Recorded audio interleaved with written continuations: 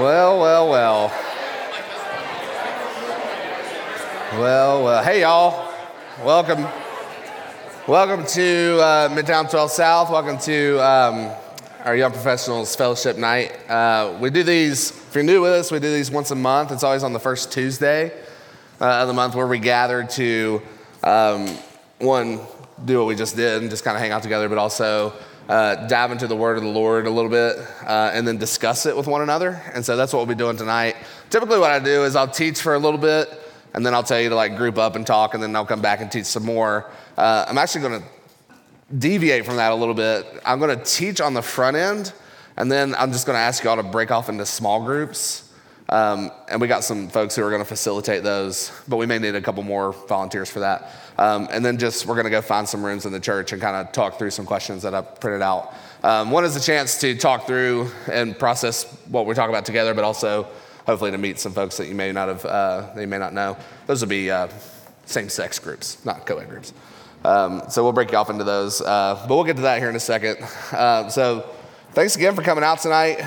We know that there's 50 billion other things that are vying for all of your attention, so that you would come to spend time with us really does mean a ton to us. So let me pray for us, and we will jump into the book of Romans together. So let me pray. Jesus, we are just so thankful for you and your mercy. Thank you for the honor and the privilege of another day, of another breath. We thank you that because of your faithfulness this morning, you caused the sun to rise, and your faithfulness to it, you caused it to set tonight. Lord, you'll do the same thing tomorrow should you choose. So Lord, we are in awe of you and all of your goodness and your mercy to us. So Jesus, tonight as we talk about maybe the weirdest thing in the universe, we ask that you would have grace on us and mercy on us as we open up your word together. We love you for it. It's in your name we do pray. Amen. So we have for really since, I guess, September, been walking through a little series we put together called The Church You've Always Wanted. We're looking at what are some of the marks of a church that would be healthy, and what are some of the marks of a church that would be like attractive, especially as we, certainly probably the largest demographic in our congregation at 12 South, we have the opportunity to build something cool into the culture, and so we want to talk a little bit about that.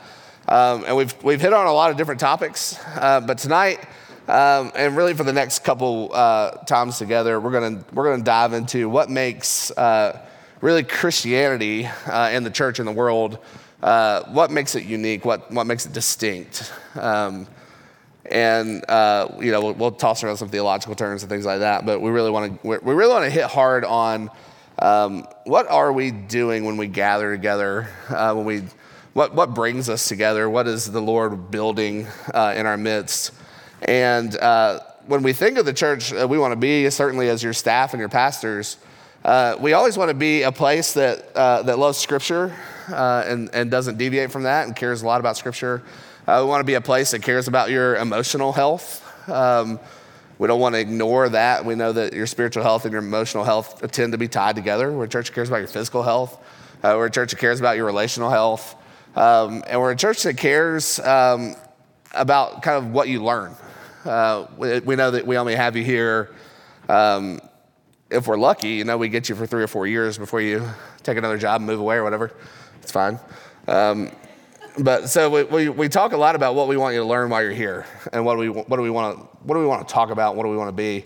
And so when we think of kind of the environment we want to build, being a place of grace is kind of top of the list. For obvious reasons, that is what the Lord has chosen to do. He has in his grace, that's how he relates to us. And so we know that could be kind of a word that catches a lot of things. And so we really want to kind of drill down into what exactly does that mean? What does it mean that God is gracious? What does it mean to have grace with one another? What does it mean to be a place that is known by its grace? And so we're going to turn to the book of Romans. If you have like a Bible app on your phone or whatever, I'll also just be reading it out loud. But we're going to be in Romans 3, 21 to 31. And that's Romans 3 is, if you've spent time around church, a chapter that you've probably read a lot. But we're going to look at what makes grace what it is. And why does the Apostle Paul, who wrote the book of Romans, inspired by the Holy Spirit, why is he and why is grace the thing that kind of drives him? And so that's where we'll be, Romans chapter 3, starting at verse 21. And I'll read down to either 30 or 31, wherever I feel like stopping. So I'll read this together, and then I'll pray, and then we'll talk a little bit more. So this is the word of the Lord from Romans chapter 3, verse 21.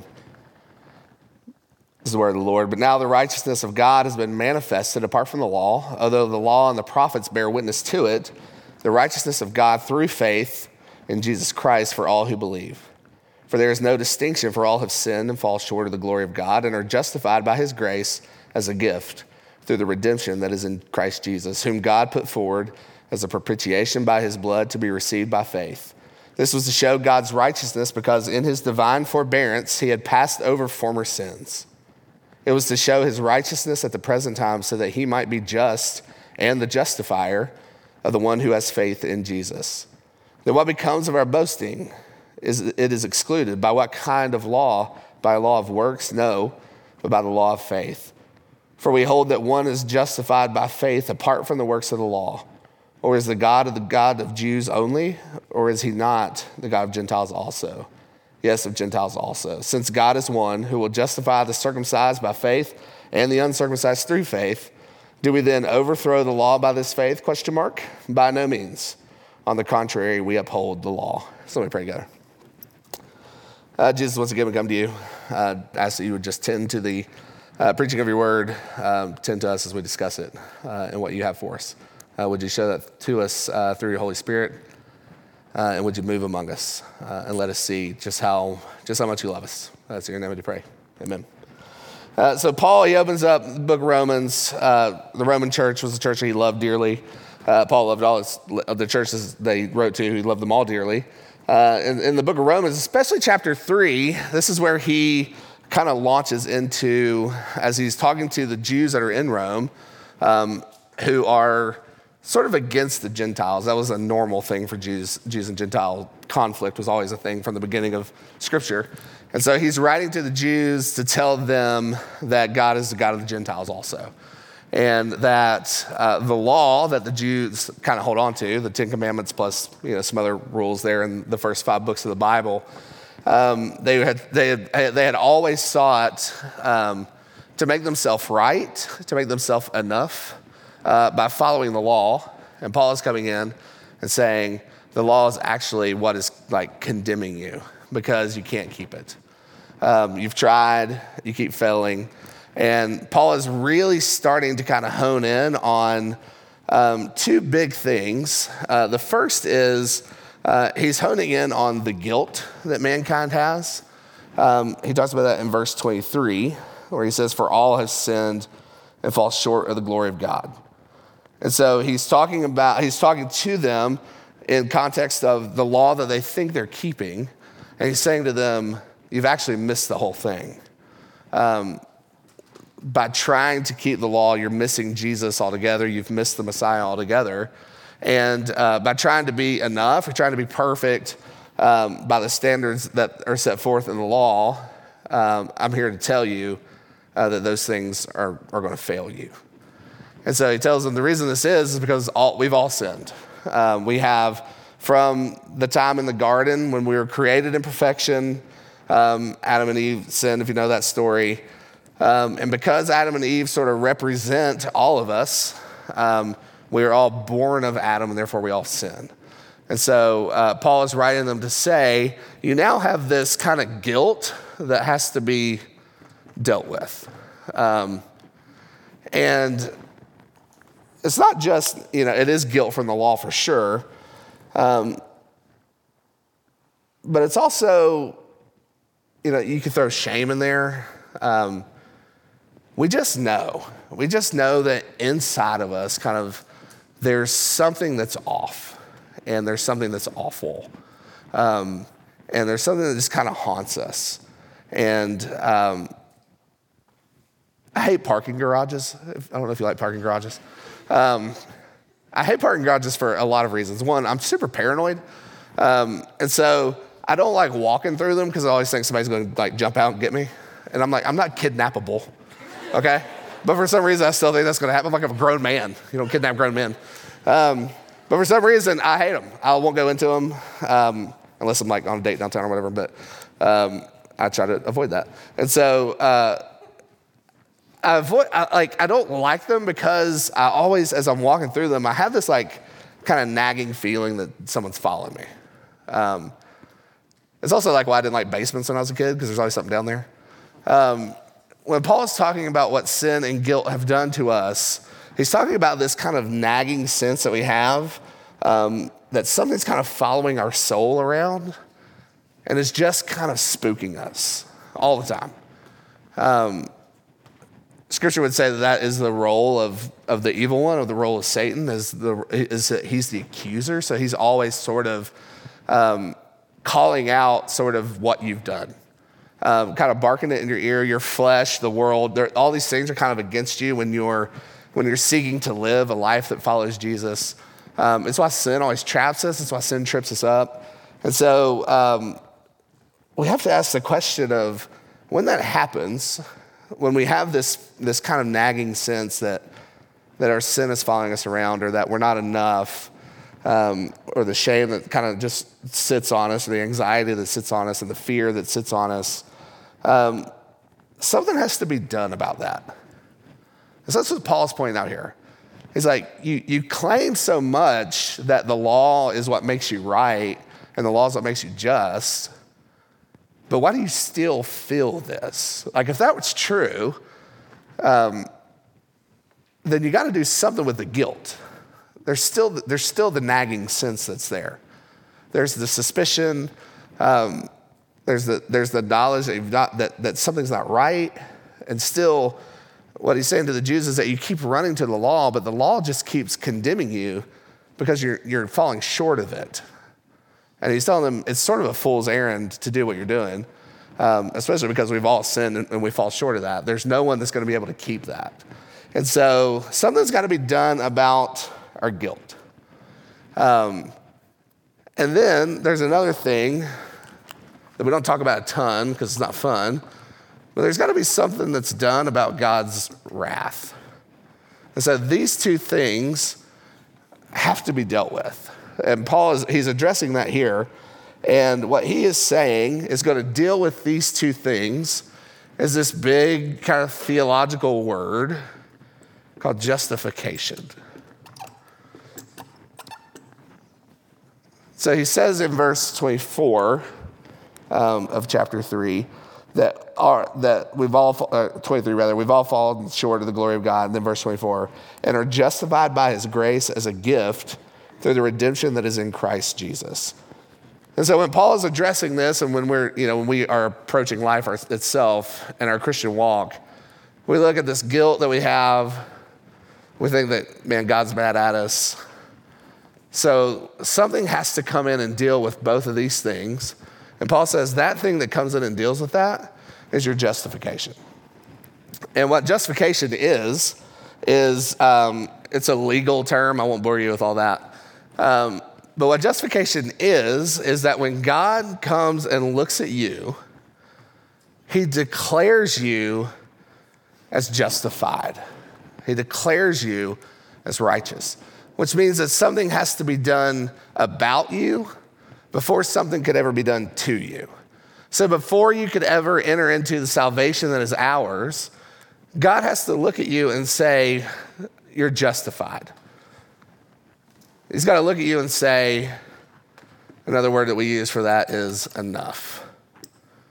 He's got to look at you and say, you're good. And it's not based on merit. It's based only on what he says. And so this has to be done first before we can ever experience salvation. Before we can ever know what it's like to have a relationship with God through salvation, we have to be declared as just. And so that kind of puts God in a pickle a little bit, because God, who's the one who sets the rules, God, the one who wrote the law, God is the one who orchestrates everything about us. that there's no maverick molecule in the universe. And so God oversees all of that. So God is now a little bit in this pickle where you are guilty and he's mad. And so in order for this to happen, something has to be done about this and about this. But here's the thing, because Paul says in verse 23 that we've all sinned and fall short of the glory of God. So that means that there's nothing that we can do to take either of these things away. We've tried for centuries and centuries. The Bible calls that idolatry. We've tried to worship our way out of this mess, and we only get ourselves further into it, unless God himself does something about it. And so in Scripture, that's where Jesus comes in, right? Because Jesus, who was God and man, we're going to talk about this on Sunday. The reason this is such a big deal is because, Paul said it here, there's someone that God has to be both just and the justifier in order for this to happen. And so when Christ comes in, what we find is because he's fully God, because he's perfect and holds all of that, he holds all of that about being God perfectly. He's also fully man, right? He's born of the Virgin Mary. He walked among us. Because he holds both of those things perfectly in intention, we get the other kind of big word that's in there in verse 25 is this word propitiation. Another huge word. You probably don't use this in your normal daily life. But what this means is that Jesus had to come in and do something about our guilt and about God's wrath. Because God's wrath toward mankind was toward the breaking of the law. And someone had to come in and fulfill that law in order for us to be justified before God. Adam tried to do this, and Adam failed. And so Jesus, who comes in, as he's called the second Adam in Scripture, he comes in and fulfills God's wrath by what we call the active obedience of Jesus. Oftentimes when we think about Jesus, we know of his passive obedience. That's his death on the cross, obviously a big deal. So we know about that. We know that he was, Scripture said, like a lamb led to the slaughter. We know that he went willingly. We know that he volunteered for it. We know that he stood on the cross and he was silent. He took the wrath of God on himself. He took our sin onto himself. He gave us his righteousness. And so there was this great exchange that took place on the cross. That's Christ's passive obedience, right? That was done to him. His active obedience is just as big a deal. And we can kind of forget that, because what his active obedience did was that it fulfilled the law of Moses, the Ten Commandments, plus what else is in the Torah, that it fulfilled the law of Moses, as Jesus said, every jot and tittle, meaning he dotted all the I's, crossed all the T's. And so he fulfilled the law perfectly for us. Everything he did was on behalf of us. The way that he lived, this is why we say he lived the life we should have lived and died the death we should have died. And so when he does that, he gets rid of God's wrath for you, because God looks at you and says, you are now justified as if you had fulfilled the law yourself. The Heidelberg Catechism says, just as if I had never sinned nor been a sinner. And so when God now looks at you, if you're hidden in Christ, he sees you through this and not through your guilt or through his wrath. That there's not an ounce of wrath left for you if you're hiding in Christ. And so this propitiation word really means like a divergence. I'll just put divert. That Jesus came in and diverted the wrath of God from us onto himself.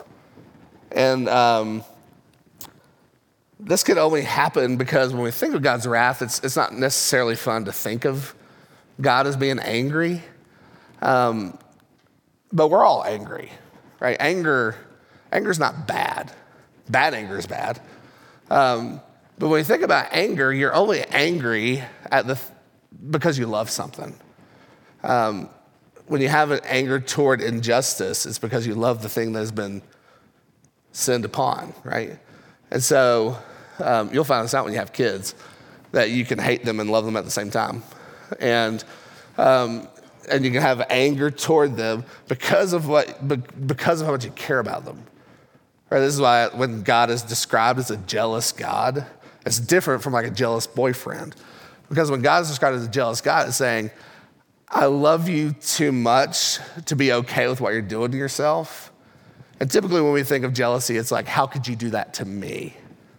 And so it's not inward, it's facing outward. So God's anger is so tied with his love, and that's a good thing. Like, we want God to be angry. We want God to be angry at sin.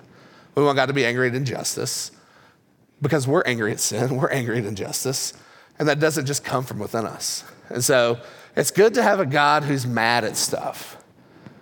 It's not good to have a God who's mad at us.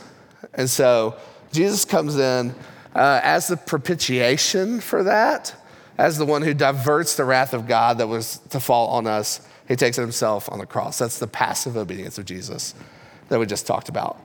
And so Paul talks about the Passover, how God has passed over sins. If you know the Passover story, it's in Exodus 20. It's the 10th and the greatest plague that came upon Egypt right before the Red Sea split, and they like walked through it with Moses, if you know that story from maybe growing up. Because what happened there is God visits the Israelites, tells them to put the blood of the lamb over the doorpost. The angel of death is going to pass over them. That's where we get the name.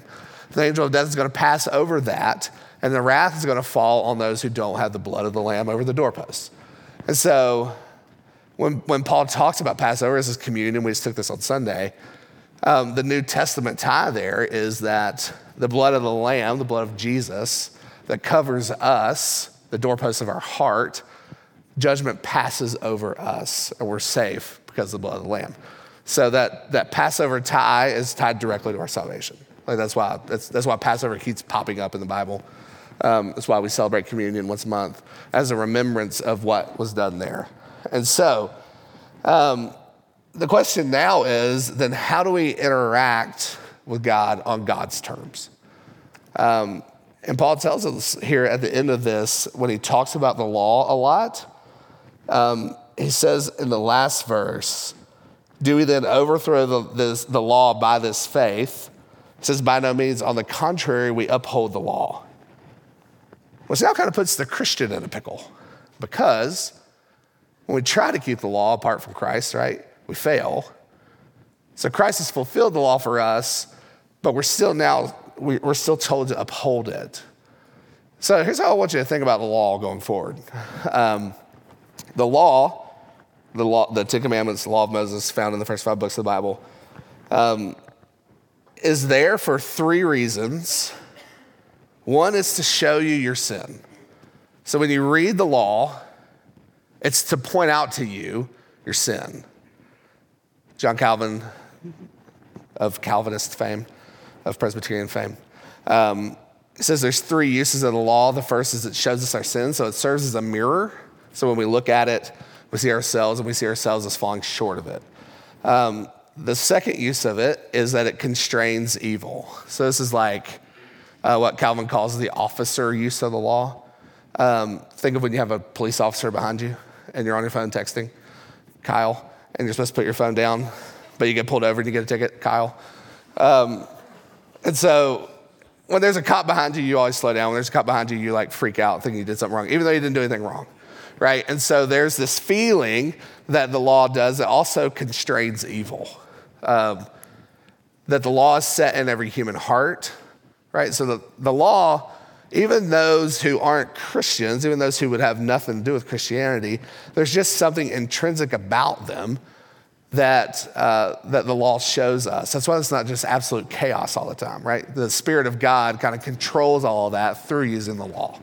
So you have the mirror, you have the officer, kind of slows you down. And lastly, it's a guide. And that's like the third use of the law is kind of where we buck against as Christians. Certainly myself, I put myself in there first, because we don't like being told what to do. We just like being told that we're okay. And so when you think of the third use of the law as a guide, what it's doing is, when you look at it, the law is going to point you to Jesus, right? You failed. You can't keep this. Your heart has testified against you. You're now condemned. You look to Jesus as the one who's fulfilled that for you. So Christ has fulfilled the law. He's covered it. It's as if you have kept the law perfectly. He did that on your behalf. It's all applied to you. You never lose that. And then Christ points back at the law and he says, now follow me. Now use this as what we call obedience. You follow these, obey my commands. Jesus says, if you love me, you'll obey my commandments. That's what he's talking about. And so the law, that's why we don't get rid of it, because Jesus didn't get rid of it.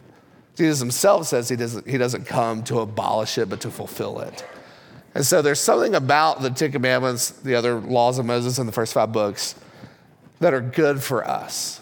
And so when we look at the law, it points us to Jesus. We go find our rest in him. Jesus points us back to the law and says, this is how you follow me. So that's how Christians are to interact with that. And so when we talk about being a place of grace, what we want to get at and what we want everybody that walks through our doors to know, and I think Midtown does a good job of this, but I also work here, so I'm blind to a lot of stuff,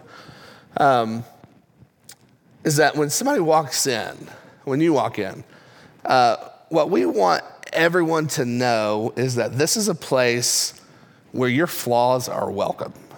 And that's not just lip service. That's why from the pulpit, we say some of the stuff we say. And we want to be honest and vulnerable with you.